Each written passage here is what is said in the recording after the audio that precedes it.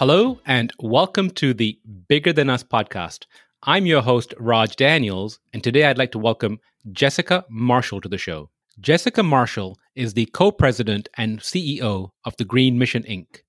Jessica ensures proper research of IRS codifications and relevant case law, as well as conferencing with other personal property appraisers and industry leaders to ensure the mission of waste diversion shared by nonprofits, government entities, deconstruction contractors, and individual and corporate donors can be realized with utmost attention to detail from a tax standpoint.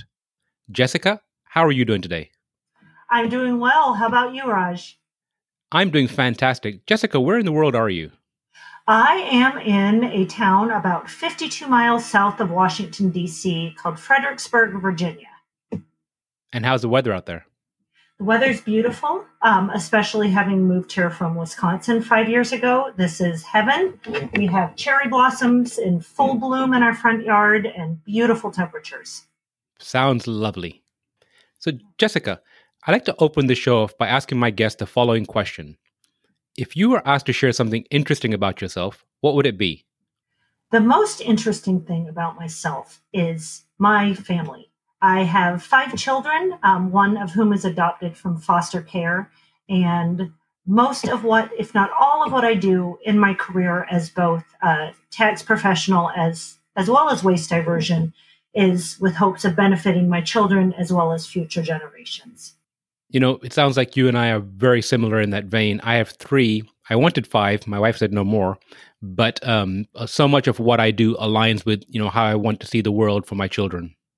Absolutely. And that's exactly what brought me into the waste diversion industry. I've run my own tax practice for 18 years, and that was wonderful. And I was able to do a lot of good for others with that practice, especially taking a lot of pro bono clients who needed the earned income credit and volunteering in board positions. But when this opportunity to affect construction and demolition waste diversion was presented, and I saw that I could quite literally in 3 or 4 months' time divert over 100 trucks of material that was destined for a landfill and have those materials end up in government entities like public schools, in nonprofits, in homeless shelters. I had such proof that what I have entered into is for the common good that I'm more fired up than ever to continue down this path. Well, since you brought up waste diversion, can you share a little bit more about your company, the name, and exactly what you guys do? Yes. So the Green Mission Incorporated was started in September, and I opened this company to affect waste diversion, in particular construction and demolition waste. So as a CPA, I'm very well versed on the tax mandates and IRS codifications for non-monetary charitable contributions.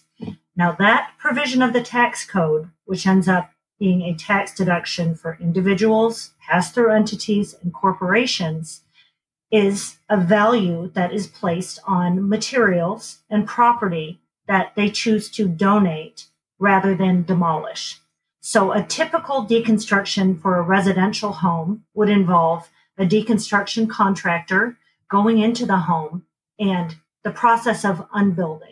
So instead of just demolishing, smashing everything down to pieces and carting it off to the landfill, paying the tipping fees, instead the structure is carefully dismantled. And the materials that can be salvaged and reused are put to the best use through reuse. And then the materials that do not have any further use, we look at recycling streams. And through these projects, we could go into a residential structure that was set for potentially 100% demolition to go to 90% reuse and possibly 5 to 10% recycling, with very little of that structure ending up in the landfill. So when you extrapolate a residential structure and you look at a commercial structure that is set for demolition, and you see the tons and tons of materials that could potentially be reused. They still have plenty of useful life. They're of high enough grade that they can be incorporated into new and existing structures.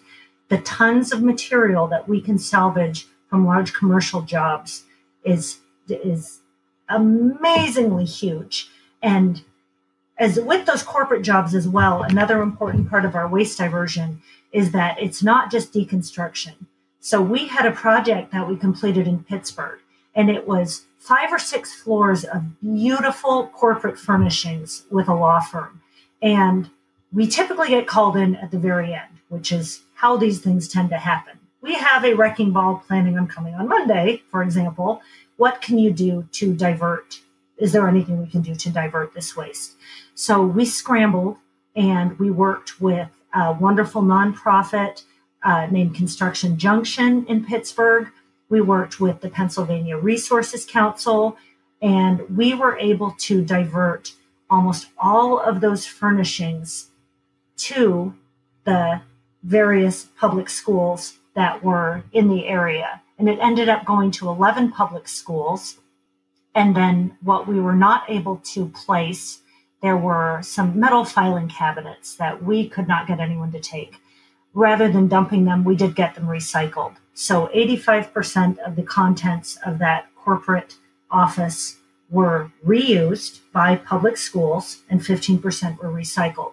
And if you look downstream to what this looks like, it's not just the landfill that we're saving. That was wonderful. But there are beautiful tigerwood desks and expensive chairs and furnishings that were now in use in public schools. That enables a budget for a public school to be used for educators, for hiring more para-educators. So this whole cycle of waste diversion, we can look at the landfill tonnages that we're reducing, and we can also look at the good social benefits of programs like what we're doing. So it sounds like you're really addressing that triple bottom line, if you will, the planet, profit, and people. Absolutely. And the triple bottom line was what was missing prior to me entering this industry. I had my tax practice and I was able to affect a lot of good, but I needed to do something at a larger scale. And this was critical to me as I looked at my oldest going off to college, and she had discussions with me where she said, look at the climate science. Do you believe this? Do you think this is true? And I said, yes, this is absolutely true. And she said, well, what are we doing? All I see is that we're recycling some cans. We buy things, our furnishings from antique stores and secondhand markets, but what else are we doing? And she was almost in a panic mode to wonder, as adults in her life and as professionals, what are we doing? So when I dove into this industry, and I've been able to sit with my kids and their friends when they come over, and I talk about what I'm trying to do to elongate this potential crisis that is looking to implode in the next decade or two. And I'm looking to push that time back, and if possible, working in concert with other individuals like you and other professionals in the reuse and the environmental industries, we can affect a lot of good as private professionals that, along with government implementation of policies, working in concert, we can get a heck of a lot done. And that's what I'm doing. So a couple of questions come to mind. First, do you know if, now I'm not asking you to name competitors, but do you know if you're the only business in this space here? Because you're the first time I've heard about it. So it has been quite a niche market. There are amazing deconstruction firms nationwide, and we work nationwide with many of them who are doing a fabulous job. What has been missing in this space is the tax and financial component. The appraisals that are done for these deductions must absolutely follow IRS codifications, the appraisal organization standards, and you have to have a high level of knowledge of the tax law and the underlying accounting concepts. Unfortunately, there have been some industry members that have, in summary judgments that have been decided both this January and last January, entire deductions were disallowed because the appraisals were not done correctly, as well as some other aggravating factors to those cases. But what those cases have highlighted is that to affect environmental change, which promotes waste diversion of this type, the tax deduction is a critical carrot. We must have this deduction to get individuals and corporations to make the choice to deconstruct and donate. So as such, I drafted with some colleagues, including Mayor Donkara, who is my COO, and he has a master's in construction management from Texas A&M, as well as Edward Dunn. He's the executive director of Building Resources in San Francisco, a reuse facility. We drafted 66 pages of very straightforward literature as a guide to how these appraisals must be valued. The long and short of it is that all valuations need to be attached to an accurate sales comparison data point. What happened in those two cases, and what has been alleged to have happened throughout the industry, is that appraisers have used new cost estimating software, such as RS Means or Marshall and Swift, and they have entered in some values for new materials, arbitrarily assigned some depreciation, and come up with valuations that are then taken by a taxpayer either on their Schedule A, if they're an individual or a pass-through, or on their 1120 as a corporate charitable deduction, and they're inflated valuations. These materials, when properly valued, are much more like what you would think of giving clothes to Goodwill. That shirt that you bought for $75, when you donate it to Goodwill, it probably only has the value of about maybe $7 to $15. Deconstructed materials in many respects are the same. There are certain materials, appliances, property, that do not depreciate that quickly and that do have very high sales comparison value. But regardless of the value being low or being high, it must be accurate. And right now, we are the only appraisal firm nationwide who's being run by a CPA who's taken the time to dig into these requirements to attempt to save this deduction. If the deduction is completely slashed for deconstructed materials, we are then left to promote deconstruction without having this valuable tool. Now, this tool, if we get into the finances of it, deconstruction costs slightly or more or a lot more than demolition. And if you think about the process, it's going to cost more to have someone come in and potentially unconstruct and take apart carefully for salvage rather than the proverbial wrecking ball. So the fees are higher for deconstruction. The other critical component that pushes back against deconstruction is the timeline. When you have an individual or a corporation who wants to quickly get rid of a structure and rebuild something, they need it done quickly. And deconstruction is going to take more time. So when we can get to these clients at the initial stage, we take a full inventory of what the structure has for salvage. We provide an initial quoted value range that's based entirely on comparable sales data.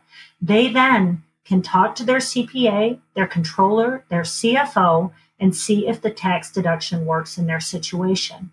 So if there is potentially $100,000 of salvageable materials and they're at the 20% effective tax rate, they're looking at a dollar for dollar $20,000 payback.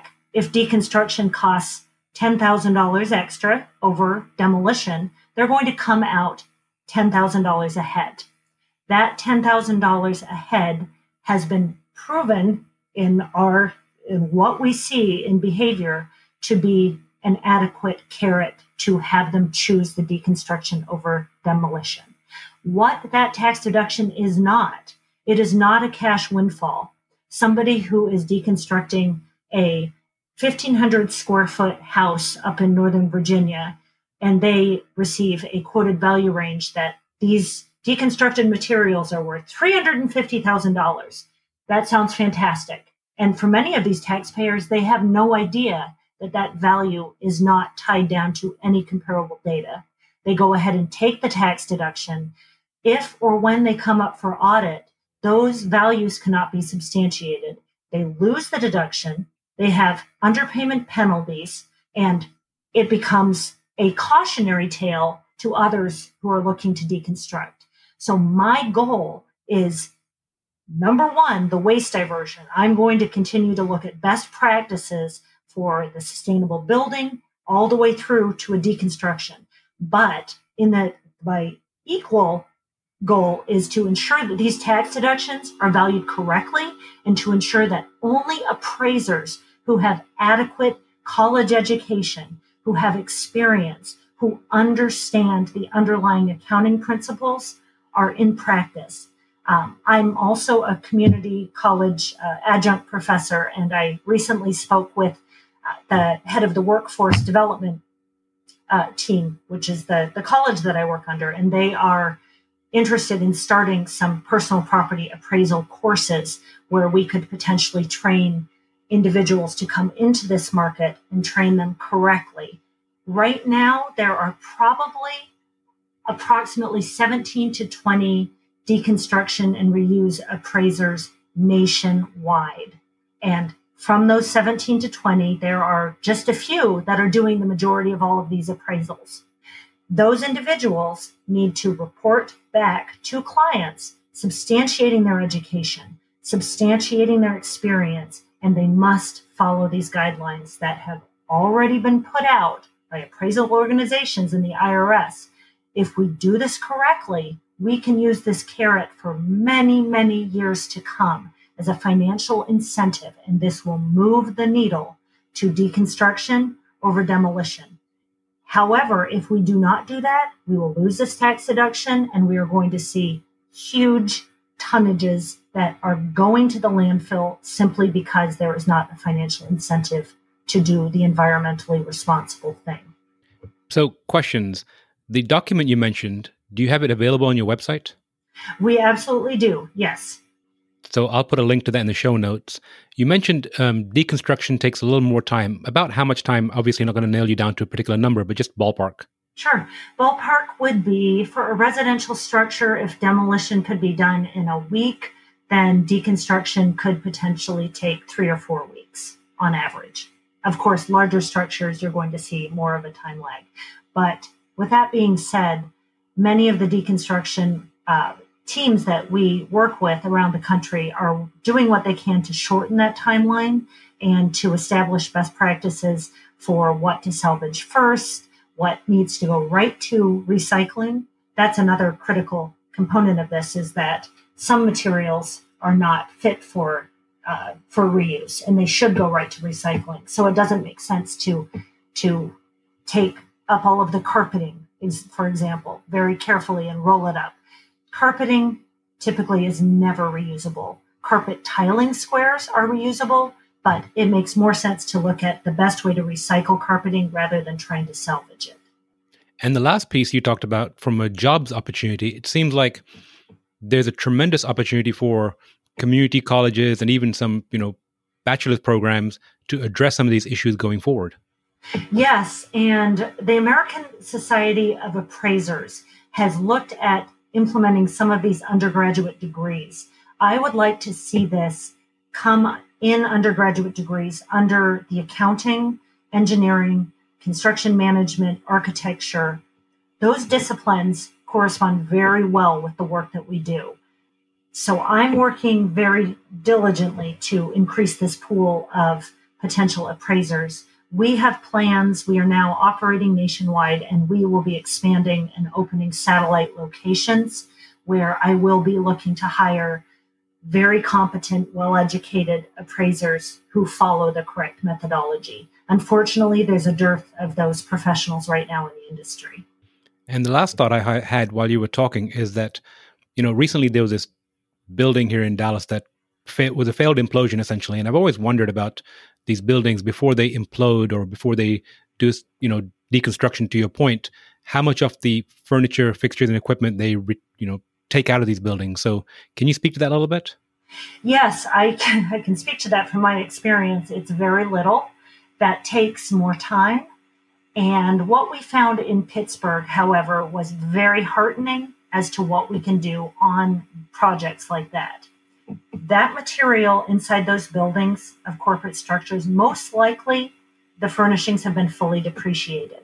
when assets are fully depreciated, there is no basis in taking a deduction. So the tax deduction is not possible. When we did the project in Pittsburgh, we were able to come in on our quote for removal of all of the furnishings at 52% of the cost of demolition. The difference there is that we found it actually costs more money to have to break all the furnishings into pieces that fit in the dumpster, get all of those pieces to the dump, and then pay the tipping fees. Removing the furnishings as they are in one piece and delivering them to organizations who need them, and with us managing those logistics, we were able to present to that client a contract, like I said, at 52% of what they would have paid for a traditional breaking, disassembling, and getting rid of it. The other critical piece there on the Pittsburgh project was that they had an absolute timeline that we could not hold up. So we chose to we worked with the building coordinators, and we were able to work overnight and on the weekends when there was very little traffic and there was no competition for the freight elevator.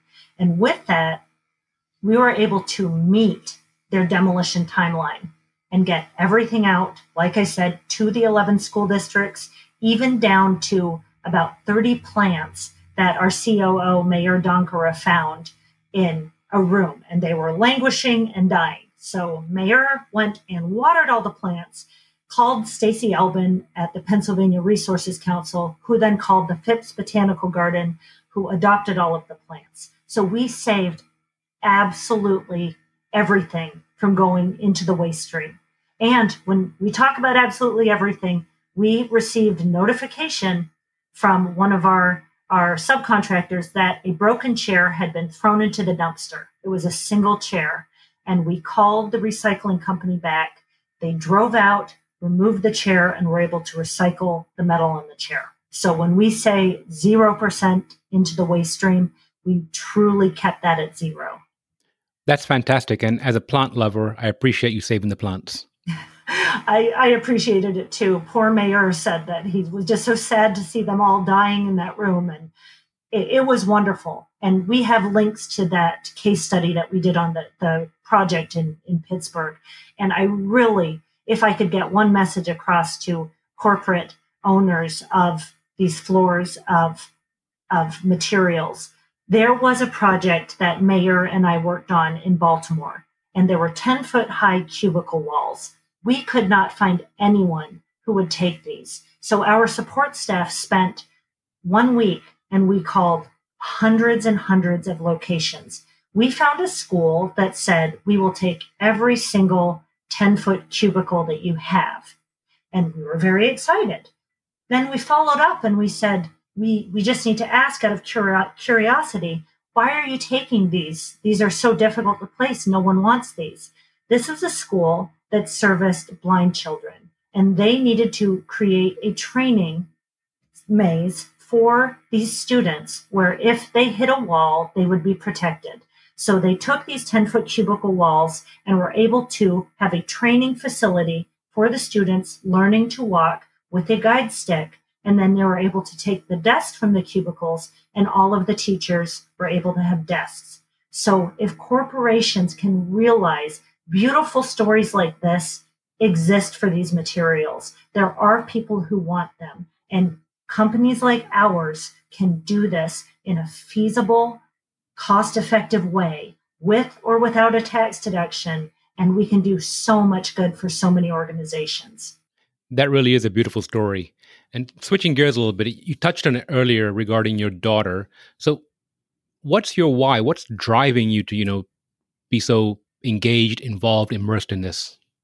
So what has been driving me from the time that I finished my graduate school, which at the time was in the olden days before we had computers, and seeing how difficult before we had email and were able to do things online. So what drove me then as a woman business owner was that we needed to have a more hospitable work environment for women. I experienced a lot of barriers there because I chose to have children. So I opened my own business. And then we adopted a son from foster care. And what that has taught me, he has severe special needs. And he, with his lower IQ and his mental health issues, he's not able to work traditional employment opportunities. But he's in a training center right now that works on workforce development. And because of programs like the one in which he is involved, they are able to teach him how to do things like being a plumber's assistant. This child can build anything out of Legos. We saw this from a young age, but it didn't translate into the traditional classroom. And seeing what he's able to do in workforce training programs, and then looking one layer deeper into these workforce training programs, how are they funded? How do they get the materials they need to teach these children? They get these through donations. These corporate donations, when they are ripping out plumbing systems, if there's a hotel remodel, these materials that could potentially go to organizations like the one where my son is learning must be kept out of the landfill. And this is a circle of doing good and seeing good and feeling good. These are the programs that support my son. And these are the kinds of programs that can help move more parents to adopt out of foster care when they see that these amazing special needs children, there are career paths, but these career paths are run by nonprofits. They are run by donations and everybody trying to help each other. So when this opportunity for waste diversion, where I have of my 5 children, the oldest in college who's terrified about the environment, child number 3 is in a training center for workforce skills, and my youngest is a wonderful little girl with a severe, what is considered terminal heart condition, who asked me these questions. What are we doing to make things better? I now have an answer, and I'm hoping that as I keep pushing forward in this waste diversion mission, that this will expand. There'll be new avenues I haven't explored yet, new areas for growth and for reuse and repurposing. And the best part about all of this is the feeling when we complete these projects and we see the good that's being done. This is how we're going to do great things as a society and as a nation and as a world. Jessica, I love your why and such a touching story. You know, I come across people like you so often that are driven optimists, have taken action. And every time I do, my admiration level gets higher and higher. I told someone recently that I'm so fortunate that as part of my work, I get to speak to people like you on a regular basis, you know, especially in a time right now. It's such an uplifting feeling. So I really appreciate you sharing that. You're welcome. And I'm so grateful that you are highlighting stories like this. And I'm grateful that there's so many of us, especially in this terrifying of a time. Like I said, my youngest daughter has a terminal heart condition. So we're in a shelter in place, but good can still be done. And you bringing these stories to light and helping connect us as people and professionals who all want what's good. I just appreciate it so much. Thank you so much. So Jessica, I like to end the show with the question of, if you could share some advice or words of wisdom with the audience, what would it be? The words of wisdom and advice as a business owner are, the bottom line is important when you're reviewing that profit and loss, but what's more important is how we're treating others and what we're accomplishing as a society and for the common good. Finances will always figure themselves out as long as we're doing what's good, what's right, what's ethical and honest. Everything will work out. Well, Jessica, I really appreciate that. Is there anything else you'd like to share? No, thank you so much for hosting this. I've really, really appreciated this time. Thank you, Jessica, and I look forward to catching up with you again soon. Absolutely, Raj. Thank you. Thank you for listening. And if you like what you heard, please give us a rating and review at Apple Podcast. Bigger Than Us is a Nexus PMG production. And if you want to show your support and help us grow, please share with a friend or reach out to us on social media where you'll find us under our Nexus PMG handle.